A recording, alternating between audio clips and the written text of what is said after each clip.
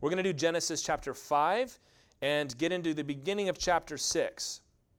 This is more ground than we typically will cover through Genesis because these first 11 chapters especially are so important and so foundational to the rest of the Bible. We've been going pretty slow, but chapter 5 is a long genealogy, and then we have one very short, very strange story at the beginning of chapter 6. Part of the difficulty with understanding these early chapters of Genesis, and by understand, I don't mean figure out what it says, but come to grips with what it says and accept that it's true. Part of what's difficult about that is the world we live in is so different. And if we are going to insist that the way things are now are the way things have always been, then we can't accept that. But we spent a bunch of time the first week in Genesis looking at how Peter teaches us that things have not always been as they are now. But there have been changes, even cataclysmic changes to the world. And so what we read in chapter 6 and in chapter 5 too is very unfamiliar to us, but we need to remember this is the dawn of time. This is the dawn of history. Every good movie about the beginning of time always has some weird stuff going on, but for whatever reason, even though we kind of get that intuitively, that if it's that far away, it would have been some different things, we get really rational, or we claim to be rational, we claim to be really smart and think there's no possible way. But the Lord has shown us that is indeed how it is. The primeval world was a strange place. And it's hard for us to accept anything that we have not experienced, but this is exactly what the Bible records for us. It's why it was recorded. But what has not changed over all these years, and what this passage shows us, is that sin, since the very beginning, has been corrupting everything. Everything that God has made, every man, every woman who has ever lived, has been corrupted by sin. And that death is the destination of all men. That has not changed. Ezekiel 18:20 says, "The soul who sins shall surely die." And because we all sin, death waits for all of us. So this genealogy that we're going to see today, it's a list of births, but it's also a list of deaths, which coming at the beginning of Genesis is a rather shocking thing. But we're going to see too that even in the midst of a lot of bad stuff, that the possibility of walking with God remains even in the middle of all that. And that while judgment is certain, it was certain then and it's certain now, God always offers hope in the midst of judgment, always. And as Christians, we know that we are to be clinging to the hope of Jesus Christ. Why do the nations rage, the Bible says? Because the Lord has already got his king. It acknowledges that the nations do rage. It gets hard. But in the middle of that, we are to cling to God and trust that he's over all of it and that he's in control, and there will be a day when he will say, enough's enough, and set it all right. So let's read now the first chapter today. All of chapter 5, all 32 verses. Try not to get lost and drift off in the rhythm of the genealogy. Try and pay attention. Try and listen. There is some interesting stuff in here, and then we'll come back and talk about it. This is the book of the generations of Adam. When God created man, he made him in the likeness of God. Male and female he created them, and he blessed them and named them man. That's that word, Adam, when they were created. When Adam had lived 130 years, he fathered a son in his own likeness, after his image, and named him Seth, or Sheth. That's how you'd say that. The days of Adam after he fathered Seth were 800 years, and he had other sons and daughters. Thus all the days that Adam lived were 930 years, and he died. When Seth had lived 105 years, he fathered Enosh, or Enosh, how you'd say that. Seth lived after he fathered Enosh, 807 years, and had other sons and daughters. Thus all the days of Seth were 912 years, and he died. When Enosh had lived 90 years, he fathered Kenan. That would have been spelled with a Q in Hebrew if you're interested, but still pronounced Kenan. Enosh lived after he fathered Kenan 815 years, and had other sons and daughters. Thus all the days of Enosh were 905 years, and he died. When Kenan had lived 70 years, he fathered Mahalalel. Kenan lived after he fathered Mahalalel 840 years, and had other sons and daughters. That's not a Bible name you see given to newborn children very often, is it? I've met Seths and Adams and Kenans even, but I've never met a Mahalalel, must say. When Mahalalel had lived 65 years, he fathered Jared. There was no J in Hebrew, so this was Yared. Mahalalel lived after he fathered Jared 830 years and had other sons and daughters. Thus all the days of Mahalalel were 895 years, and he died. When Jared had lived 162 years, he fathered Enoch. Circle that one. This is significant. And believe it or not, Enoch in Hebrew is Chanok. There's a ch at the beginning of that. The one that translated it to English decided we didn't need that letter, apparently. But yeah, Chanok or Enoch. And Jared lived after he fathered Enoch 800 years and had other sons and daughters. Thus all the days of Jared were 962 years, and he died. When Enoch had lived 65 years, he fathered Methuselah, or Methushelach. That's how you'd say that. Enoch walked with God after he fathered Methuselah 300 years and had other sons and daughters. We see the rhythm breaking up there. Enoch walked with God. Thus all the days of Enoch were 365 years. What? That's it? Enoch walked with God, and he was not, for God took him. We'll come back to that. When Methuselah had lived 187 years, he fathered Lamech. This is a different Lamech from the really grumpy one we met in the last chapter. Methuselah lived after he fathered Lamech 782 years and had other sons and daughters. Thus all the days of Methuselah were 969 years, and he died. Methuselah holds the world record for longest living person, so you can circle him. Methuselah, 969 years. When Lamech had lived 182 years, he fathered a son and called his name Noah, or Noach, saying, out of the ground that the Lord has cursed, this one shall bring us relief from our work and from the painful toil of our hands. Lamech lived after he fathered Noah 595 years and had other sons and daughters. Thus all the days of Lamech were 777 years, and he died. After Noah was 500 years old, Noah fathered Shem, Ham, and Japheth. Okay, that's chapter 5. This is our second division according to the Hebrew word Toledoth. It's really the third division, but it's the second one that begins with that Hebrew word Toledoth, which means generations. You see it there in verse 1. This is the book of the generations of Adam. Not going to get into this, but it is significant. This is the only time where it says this is the book of the generations. Usually it just says these are the generations. So it's possible that there was a traditional written source that Moses, when he compiled Genesis, had in his hands. If he did, that's pretty cool because it tells us that this is not something he's making up. This is something that they've preserved for a long time. But we'll move on from that. Toledoth.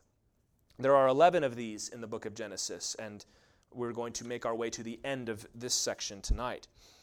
We had a short genealogy in the last chapter of the sons of Cain in the previous chapter. Cain had 7 generations of children that are recorded because, as we know, in chapter 6 and 7, they're going to be wiped out by the flood. So that's all he had. But this is the first major genealogy in the book of Genesis. We're going to have another major genealogy in chapter 10 spilling over into chapter 11.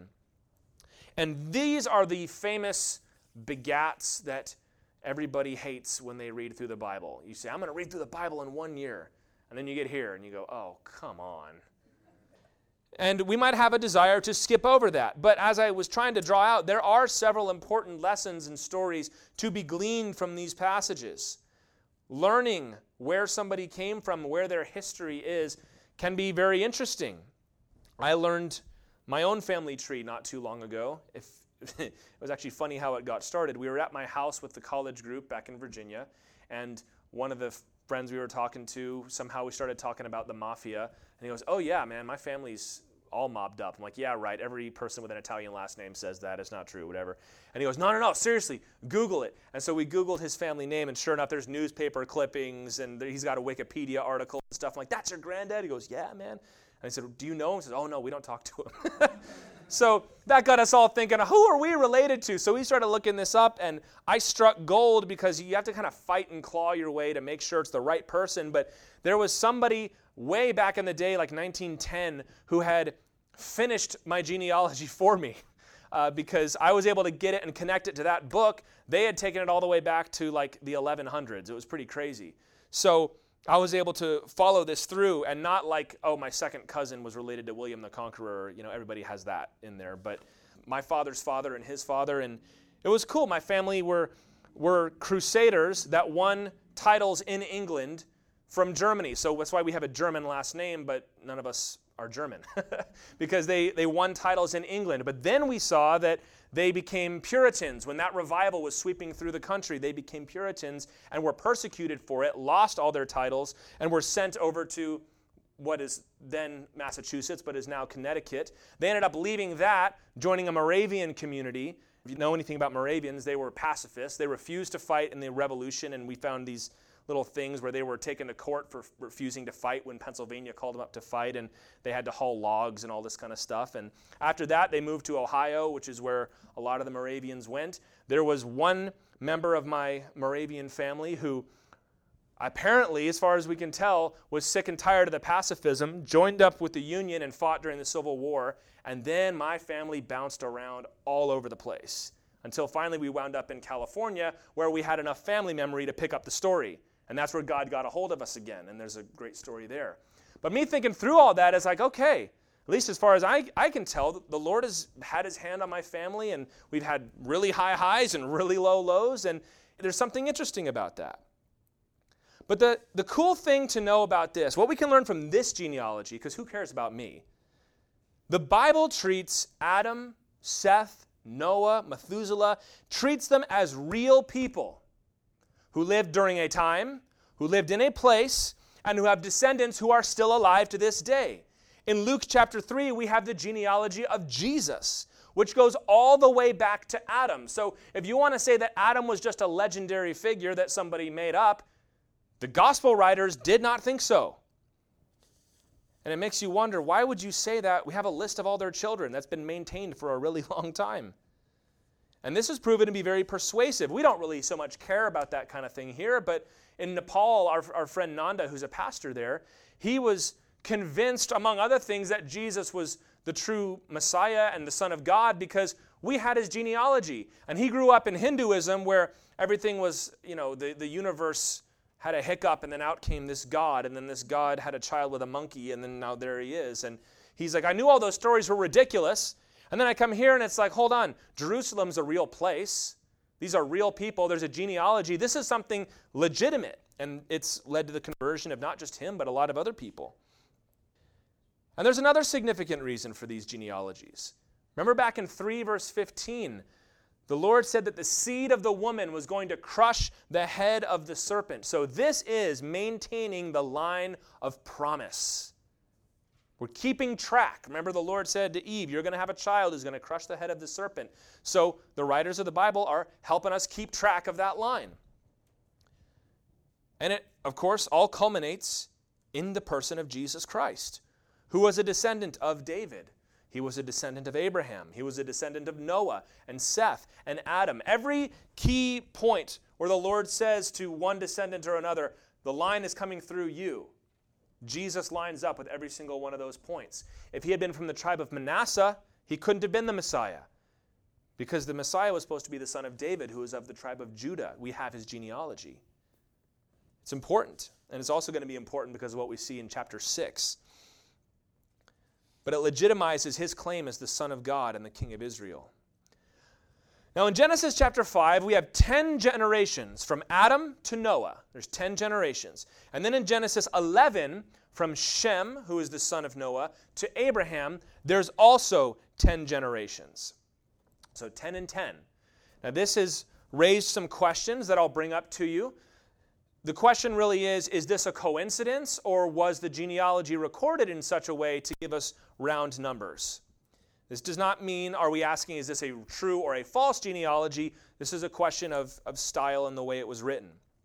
We ask this because a lot of ancient genealogies, including ones in the Bible, as I'll demonstrate in a second, they will skip generations. So they'll say, this man was the father of this man, when in reality maybe he was the grandfather of that man. It's not that they weren't related or that we're making people up, but for whatever reason they're condensing the story. And we have examples of that in Scripture. You're kind of giving the highlights of the genealogy, the significant children. We've seen some of that. For example, in Matthew chapter 1, verse 8, in the genealogy of Jesus, it says, Joram was the father of Uzziah.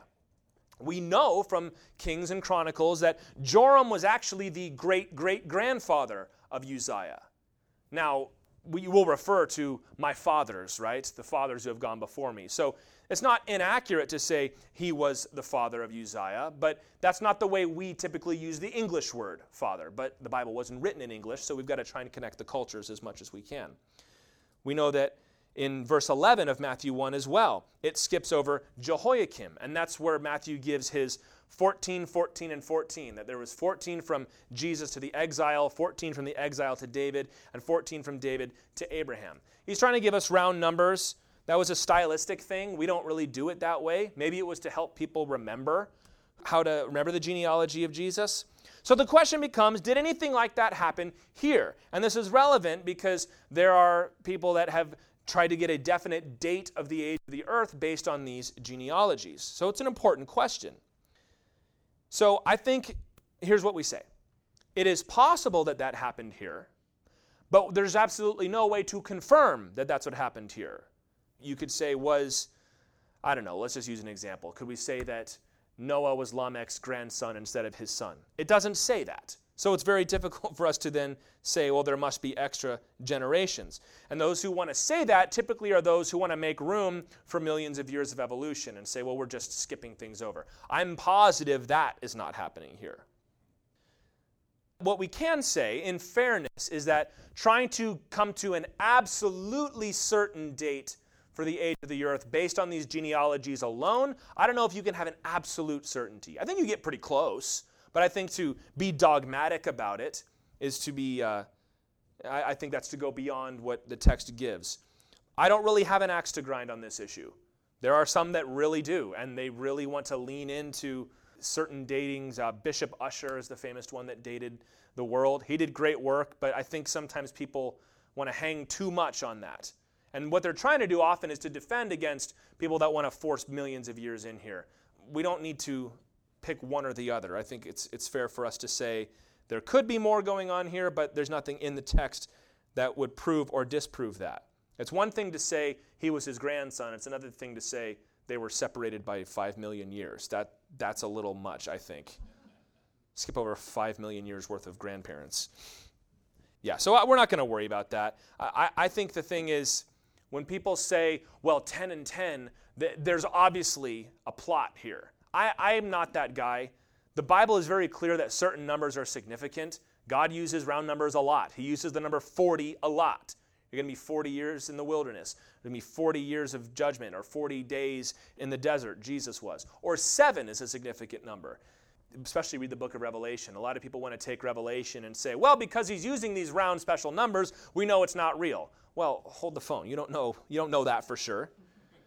So, yeah, if that bothers you, then I'm sorry. I don't have anything to worry about there. God seems to like certain numbers more than others. But just thought I'd bring that out.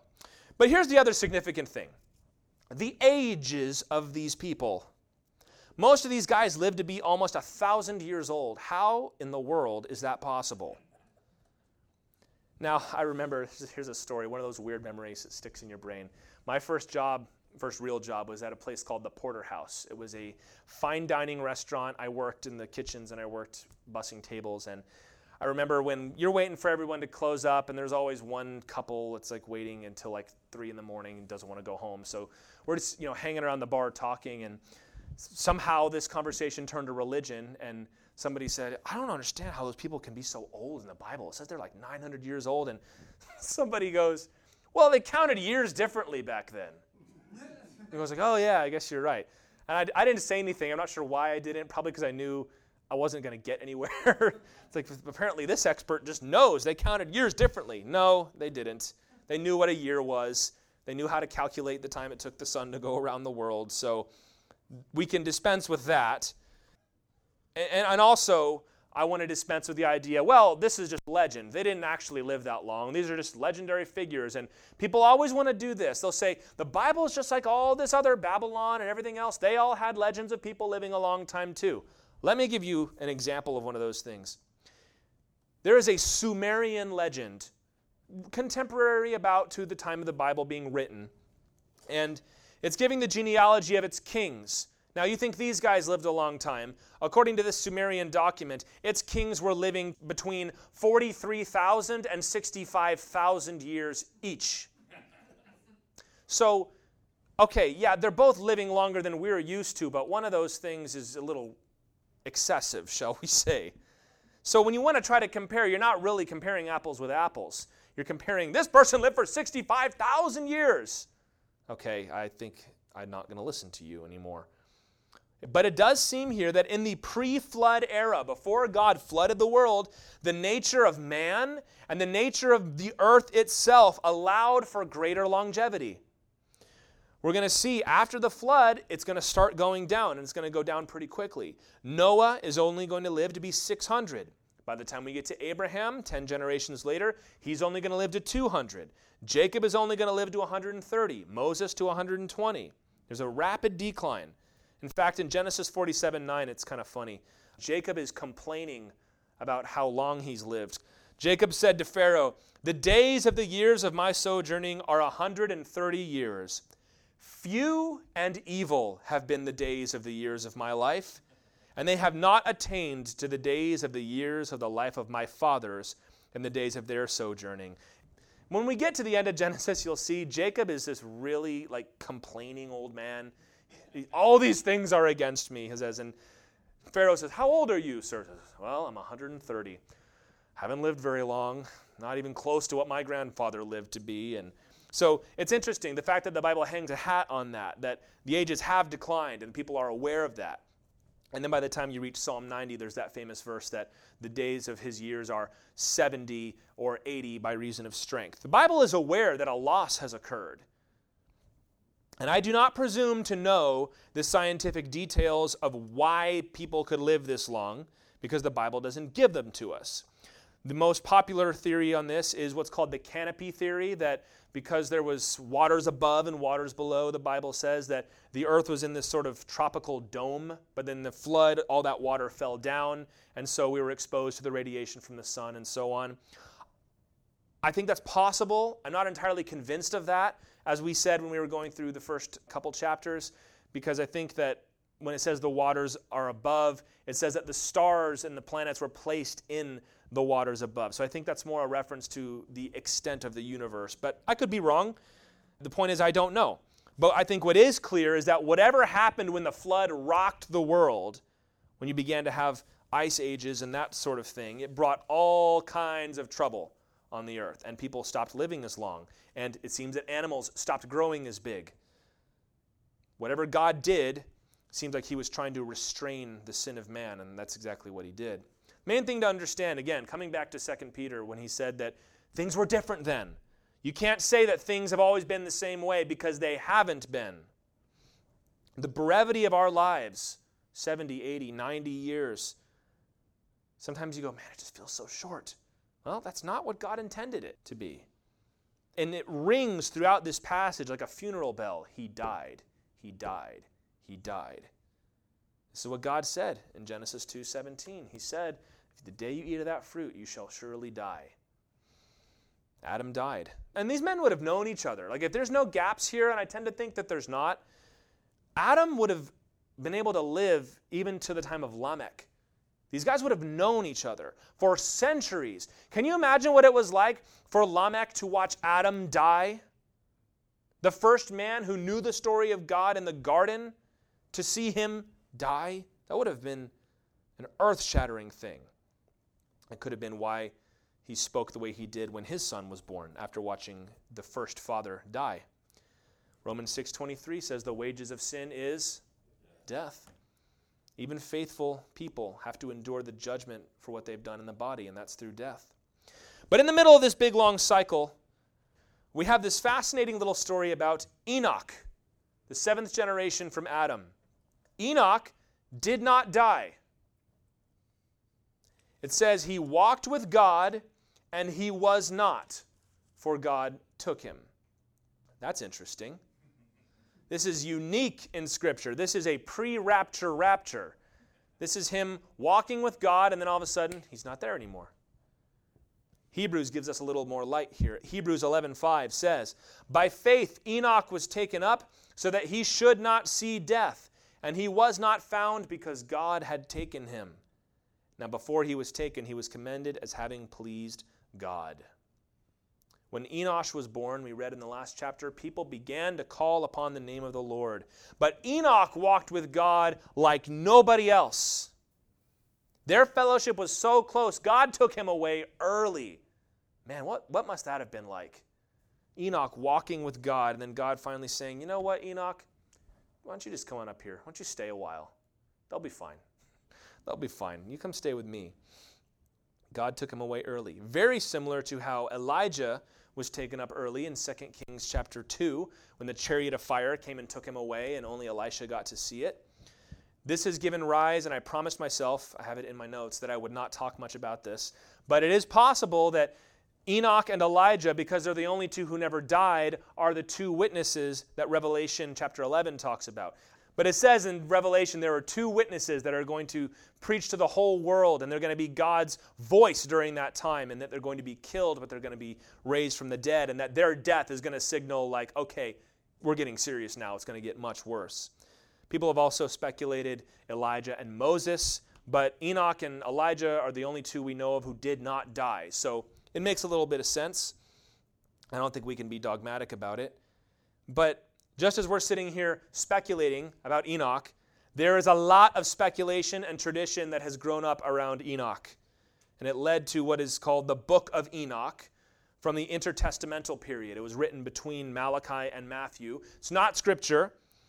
It was certainly not written by Enoch himself. But it's referred to and even quoted in the New Testament. Jude verses 14 and 15. Have you ever wondered about this verse?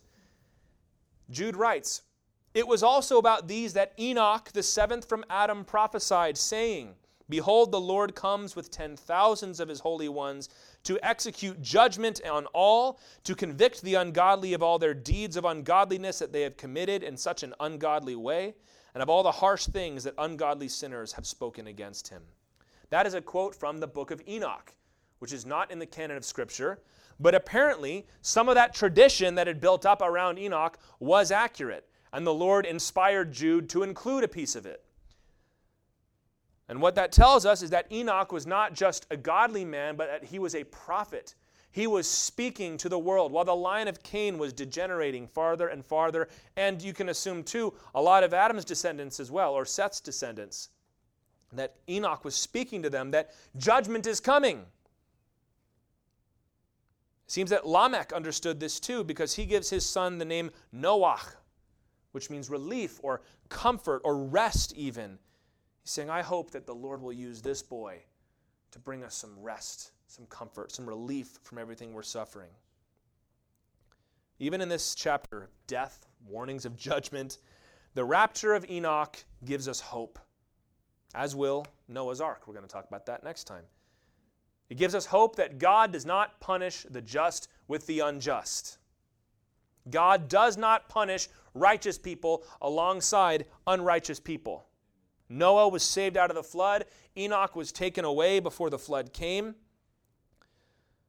We Christians have a similar hope. We actually have a hope of a rapture too. 1 Corinthians 15, right? We shall not all sleep, but we shall all be changed. Some of us are going to die and be raised from the dead. Some of us, the Lord is going to do like he did with Enoch and just take us up to be with him, to escape the wrath of God, just as he did with Noah. There's a long pattern of that in Scripture, which we'll look at another time. But if there's a lesson that you take from this, take this lesson. Walk with God in the midst of a world of sin. We're about to discuss the horrible things that were going on, the weird, perverted, demonic things that were going on. But in the middle of all that, Enoch was so righteous, God decided to rapture him early. Well, I can't live righteous. The world is so dark around me. There's so much pressure. There's so much temptation. Enoch walked with God, and so can you. That might mean you have to distance yourself from the world. Okay. Walk with God. Know God. And not, by the way, not out of disgust with the world. Oh, I can't take those people anymore. I'm going over here. I'm going to go see you, God. I'm sure God would love that attitude. The Lord says, come closer to me. And you say, oh, Lord, I want to walk with you. So even though during this time corruption was escalating, the prophets were warning of impending judgment, there was hope. There was hope through what happened to Enoch. Lamech named his son in hope that God would use him, and he, of course, did. There was hope for the individual to rise above his generation. I could preach just that. Maybe I will someday. The individual is able to rise above his generation by the power of God. Rise above his family. Rise above his culture. Rise above the times in which he lives. Because God always offers the hope of salvation before judgment comes. Okay, now let's get to the good stuff, so to speak. It's actually the bad stuff, but it's a very interesting passage. Let's read verses 1 through 4 of Genesis chapter 6. I will not lie to you, this is one of the passages that I got excited about when I was thinking, I want to do Genesis next. So let's do it. Verse 1, when man began to multiply on the face of the land, and daughters were born to them, the sons of God saw that the daughters of man were attractive, and they took as their wives any they chose.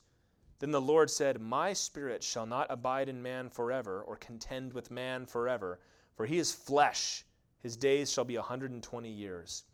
The Nephilim were on the earth in those days, and also afterward, when the sons of God came in to the daughters of man, and they bore children to them. These were the mighty men who were of old, the men of renown. Okay, this is certainly a candidate for one of the strangest stories in the entire Bible. And there are a lot of weird ideas about the Nephilim. Don't even bother Googling. From aliens to weird demon stuff, and then they want to point to this person might be a Nephilim, watch out for him. Really, it's very strange. Let's just think biblically. That's enough. There's plenty to keep us busy. It says the sons of God saw the daughters of man and married them, and that the Nephilim were born of these unions, the mighty men, the men of renown. There are 3 theories of what this means, and in my opinion, the first 2 are just attempts to avoid the obvious conclusion from this passage. So let's go through the first 2 very quickly. Number 1, the sin here was polygamy. That the sons of God is a reference to the kings that lived on the earth, and that they were taking just wife after wife after wife, and they were out of control, like Lamech back in chapter 4. The other one is that this sin was intermarriage. The sons of God is a reference to the line of Seth, and then the daughters of men are the daughters of the line of Cain. So the godly Sethites should have known better than to marry with the Cainites, but they did anyway, and they shouldn't have done that, kind of like not being equally yoked, you understand? I think both of these views are very faulty. They take the term sons of God and they blow it up to mean basically whatever they want it to mean. And neither one of them explains why the Nephilim were born out of these unions. Why in the world would a king having lots of wives lead to giants being born? And it also doesn't explain why did God see this as the last straw before he sent the flood? You've got to have something that is so heinous that it makes God go, that's it, we're starting over. I think the obvious answer from the Bible, as hard as it may be for us to come to grips with, that the sons of God are fallen angels who bred with human women and gave birth to monstrous offspring with demon blood. You're like, okay, the Bible just got interesting. Let's look at this term here, the sons of God. This is B'nai Elohim in Hebrew. The sons of God. Almost always, when that term is used, it's referring to the angelic host, especially in the book of Job. Job chapter 1 and 2 says, when all the sons of God assembled themselves before the Lord, Satan also appeared. He's talking about the angels in heaven. B'nai Elohim. And I think the clearest verse to give you this picture is Psalm 89, verses 6 and 7. It says, who in the skies can be compared to the Lord? Who among the heavenly beings, the ESV translates it, B'nai Elohim, is like the Lord, a God greatly to be feared in the council of the holy ones, and awesome above all who are around him. So it says that God is in a council. He's in a court, like a heavenly royal court of B'nai Elohim, sons of God, angels. In Job 38, verse 7, it says that the B'nai Elohim shouted for joy at creation. Well, who was there at creation? It wasn't people. In Psalm 82, verse 6, the Lord says, I have called you gods, little g, gods, to the B'nai Elohim. Deuteronomy 32, verse 8, it says that God divided the nations according to the number of the B'nai Elohim. These are those principalities and powers that Paul talks about. Daniel talks about the prince of Persia and the prince of Greece and the prince of Israel. It's very obviously talking about angels here. The text itself is not difficult. Having to accept it as true maybe is more so. But it's the word of God, so we have no choice. So knowing that, we read that these angels took wives from among men and gave birth to the Nephilim, from the word naphal in Hebrew, which means to fall. So Nephilim means the fallen ones. And it says these are the heroes of old. The Septuagint, which is the official Greek translation of the Hebrew Old Testament, translates that as giants. These are ungodly, half-human, half-demon creatures. Now, some people want to oppose that on theological grounds, which, okay, we can entertain that for a second. Jesus said in Matthew 22:30 that angels neither marry nor are given in marriage. And it says here that these angels were taking wives. And aren't angels spirits? Well, first of all, they weren't supposed to marry and they weren't supposed to take wives. This was wrong for them to do this. And these are rebellious, fallen angels. And I don't know exactly what the mechanics were here, but these angels had some kind of body. This could have been possession, but I don't think so. We see later on when some angels are going to meet with Abraham, these angels are going to eat. So obviously they are capable of interacting with the physical world. All I can tell you is what it says. And it says they had sexual relations with women. It was not what God intended. It was an abomination. Which is why, in verse 3, the Lord declares his intention to abandon humanity. My spirit shall not, it says, abide with men. It also can be translated strive with men. Some of these older Hebrew books, the language is tough for us to translate sometimes. But the point is, God's like, forget it. I'm not putting up with this. And he sets a deadline for their judgment. His days will be 120 years. It's going to culminate in the flood, which we will read about next time. And he says there really briefly, he says, I shall not abide with man forever, for he is flesh. Why does the fact that he is flesh serve as a reason for God to abandon them? I think what could be going on here, is that by saying he is flesh, the Lord is rebuking what man is trying to do with these angels. It could have been less a romantic thing and more similar to the temptation that the devil gave to Eve in the garden when he said, you will be like God. You'll know good and evil. That could be a similar temptation to what's happening here because the text does not speak of rape in that sense. This is marriage going on. So it could be that the line of temptation here was, we're going to have children that'll be half man, half God, and they'll slowly rise and become something new and greater. And God goes, you're flesh. I made you flesh. And you trying to seize what does not belong to you is not right. That could be it. But people reach a point where God stops striving with them and departs from them in judgment. Romans chapter 1 talks about that, where the Lord gave them up. Ezekiel chapter 9 talks about the glory of the Lord departing from the temple. So this is happening. This is strange and it's a little weird. But I want you to see something else. This is very important. In verse 4 it says, the Nephilim were on the earth in those days and also afterward. After what? After the flood. Now this has become interesting even more. Because this sin was not reserved to before the flood, but it says it continued afterward. This is why when the children of Israel come to the promised land and they see the giants, they're so afraid. Because these giants were also the wicked offspring of men and demons. Numbers 13:33 says, "There we saw the Nephilim, the sons of Anak, who come from the Nephilim." So the great-granddaddy of all these Nephilim was named Anak, so they were called the Anakim.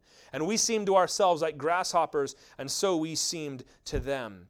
In the Old Testament, they use other names for them. These are, I guess, different tribes of Nephilim, but you see them referred to as the Emim. The Rephaim is a common one, the Zuzim, and the Anakim. And you want to know something crazy that will hopefully excite you about your Bible? But we have extra biblical evidence for giants living in the land of Israel before Israel got there. There is an Egyptian book from ancient Egypt, like when the Israelites were slaves in Egypt, called The Craft of the Scribe. And it's giving a kind of a travelogue of the different regions that surround Egypt. And it gives a warning about the land of Israel. It has a different name, but that's who it's talking about, because it says that the sons of Anak live there. And listen to this description. "That pass in Shasu is dangerous. Some of these men are 4 or 5 cubits tall, nose to foot, with wild faces." 4 or 5 cubits, that's 6'10" to 8'7". So there were books written in Egypt that said when you go through the land of Canaan, there are people called the Anakim that are enormous and they will stomp you into the ground. So watch out for those guys. That's not scripture. That's just archaeology. Now, people want to hear that and say, "Oh, well, some people do grow very tall, and we didn't have the technology back then to stop that." No, here's the deal. When people grow very, very tall today, it's called giantism or gigantism. They grow so big that their bodies start to collapse because their bones can't hold them, and their cardiovascular systems start to fall apart. These are guys that are that big but do not have any of the attendant health problems. Demonically empowered. Now, if we know that to be the case, does it make a little more sense why when they showed up to the promised land, God said, "Go into that land, men, women, and children, wipe them all out, every single one of them. Do not leave a single one of them alive. Don't touch their stuff. Don't let their cattle live. I want it all gone." We hear that and we go, "Wow, that's really harsh, Lord." And the Lord is justified in anything he commands us to do. But when you realize these are Nephilim here, these are demon spawn living in God's promised land, he said, "Joshua, get in there and destroy them." It also shows us how much of a boss Caleb really was, because he said, "I'm 80 years old and I still haven't killed one. You're sending me up into those mountains." The Lord was purging the world of this. And this is what God did. He sent the flood. He sent Israel into Canaan to put an end to it. And in Joshua chapter 11, verse 22, it says that the only Anakim left were in Gaza, Ashdod, and Gath. There is a rather famous Nephilim from Gath who you may have heard of before. That explains why these Philistine giants gave Israel so much trouble, because they chased all of the Nephilim into the Philistine city-states, which is why if you read through the stories of David's mighty men, they're killing giants here and there, and they were the ones that finally finished wiping all of them out. That's where Goliath came from. And now you can understand why Saul, who was chosen to be the king of Israel because he was so tall, head and shoulders above everybody else. Well, here comes Goliath, who's 9 feet tall. It's like, yeah, we're all running for our lives here. And that also shows you why David was so full of faith. Because he's like, I'm not just fighting a big, tall dude. I'm fighting something that God has said is abomination. And he ordered us to destroy. So yeah, of course I'm not afraid. Where's my slingshot? And it also says in this passage that the Nephilim were the men of renown. The men of old. This, I believe, although if you disagree, it's not the end of the world, that this is a possible explanation why every culture has legends of powerful, half-God, half-man beings that made a whole lot of trouble. We, of course, in the Bible have Goliath. But let's look at Greek culture. Hercules, Perseus, and Theseus. All three of them were legends of somebody where a god had committed sexual acts with a woman, a human woman, and out is born this person who is crazy strong, way bigger than everybody else. If the Disney version mellows it out a little bit. But like you read about like the actual text of Hercules and these guys that talks about them being like way head and shoulders taller than everybody else. That they're sort of living half in this earthly world and half in this world of monsters and crazy things going on. And they're always uber violent. Once again, sanitized by the Disney movies that come out. Always uber violent, always self-indulgent. We have Hercules, Perseus, Theseus. Norse culture has Siegfried, who is the descendant of a god and a woman. You have England, you have Merlin, who is said to be the son of a demon. Ireland has a guy named Cuchulainn, who I heard about not long ago. And this was a guy who apparently when he was calm was very nice, but he would get angry and he would just rip everything in front of him to shreds. The stories he killed the woman he loved and all this stuff. And oh, how tragic. But what the Bible is giving us is not confirming those stories necessarily, but saying this happened.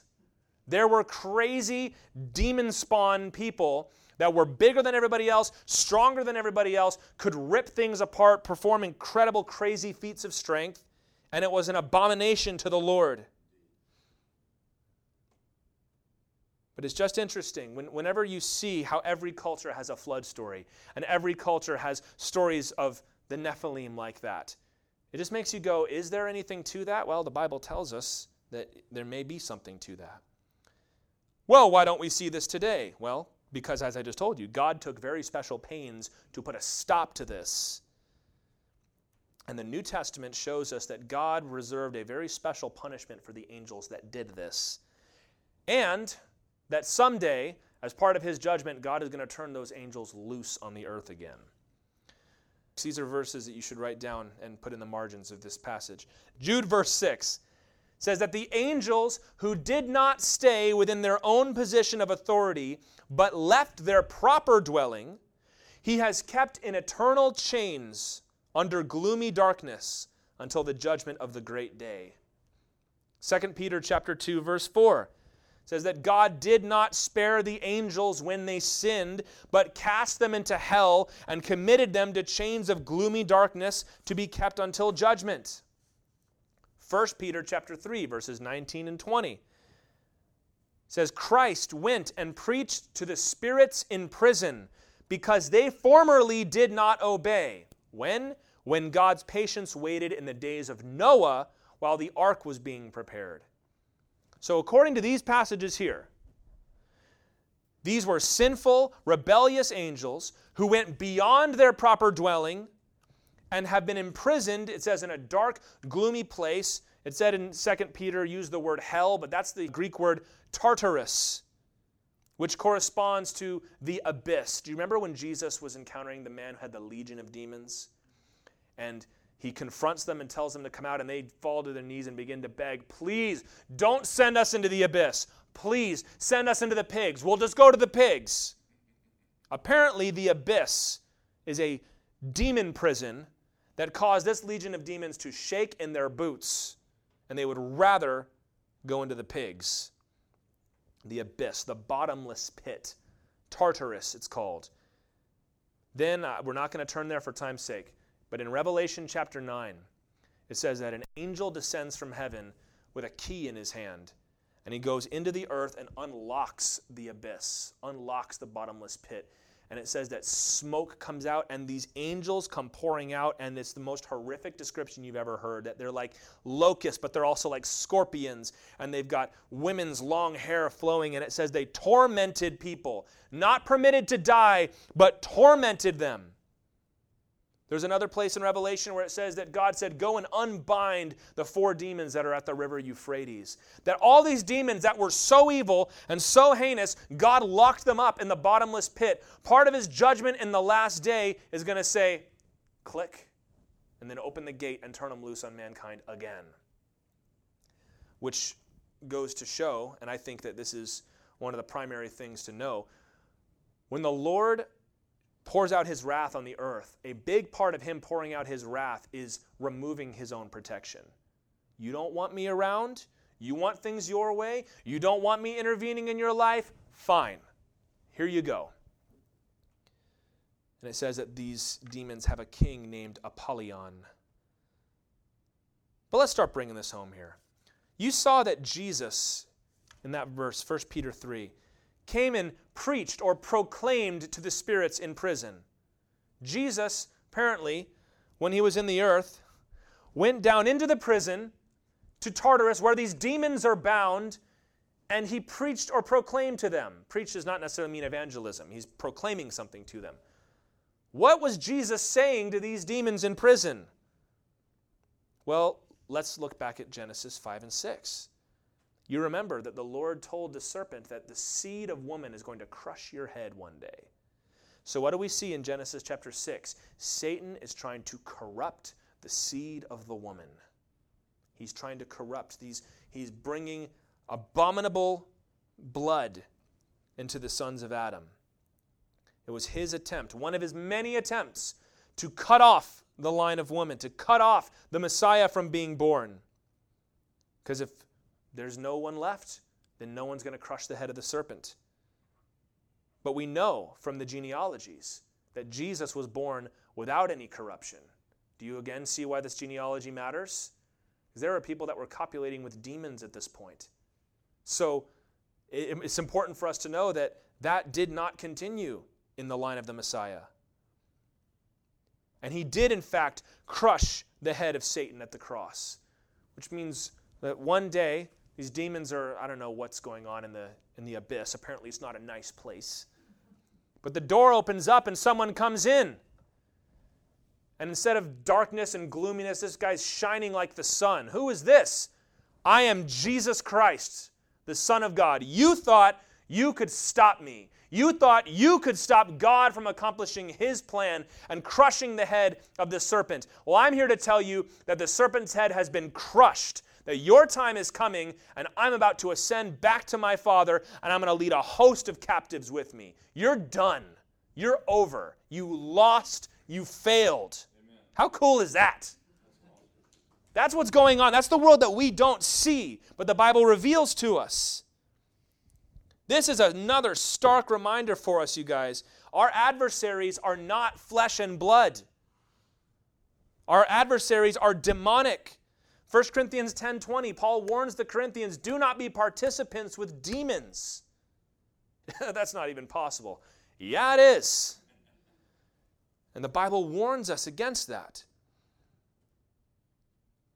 And the last denizen of the abyss, the last person to go down into the bottomless pit is going to be Satan himself. It says that an angel comes out of the sky in the book of Revelation after Satan's had his way on earth for 7 years, just wreaking havoc, showing himself to be a very, very bad king of the world, despite everything he's always wanted to do. And that angel had a great chain in his hand. And he bound the dragon. It says, that serpent of old. Or you can translate it and say, that old serpent. He's tied him up, threw him in the abyss, and bound him for 1,000 years. And then after 1,000 years of Jesus ruling and reigning on the earth, Revelation says that God opened the abyss again. And Satan came back out. And believe it or not, Satan is going to raise an army of rebels against God. But this time, it says that the Lord is going to consume them all with fire. The earth is going to get rolled up like a scroll. God's going to start over. And Satan is going to end up in the lake of fire with the rest of his cronies. So, let's look at it this way before we move on to the end. A lot of times we can say, oh, I love those old stories, love those old legends of the heroes and the gods and them contending with one another. And you've got to remember, even in those stories, humanity is like just trying to keep its head down and stay out of the way. If you read the Iliad, you've got a couple guys like Achilles who are half god, half man, and they're just slaughtering countless people. And all the normal human people are just trying to stay out of the way of these things. Well, this god's over here using his chess pieces, and this god's doing that. That's the way the world was. In the Psalms, the Lord actually rebukes the angelic rulers, the principalities and powers, for doing this with his people.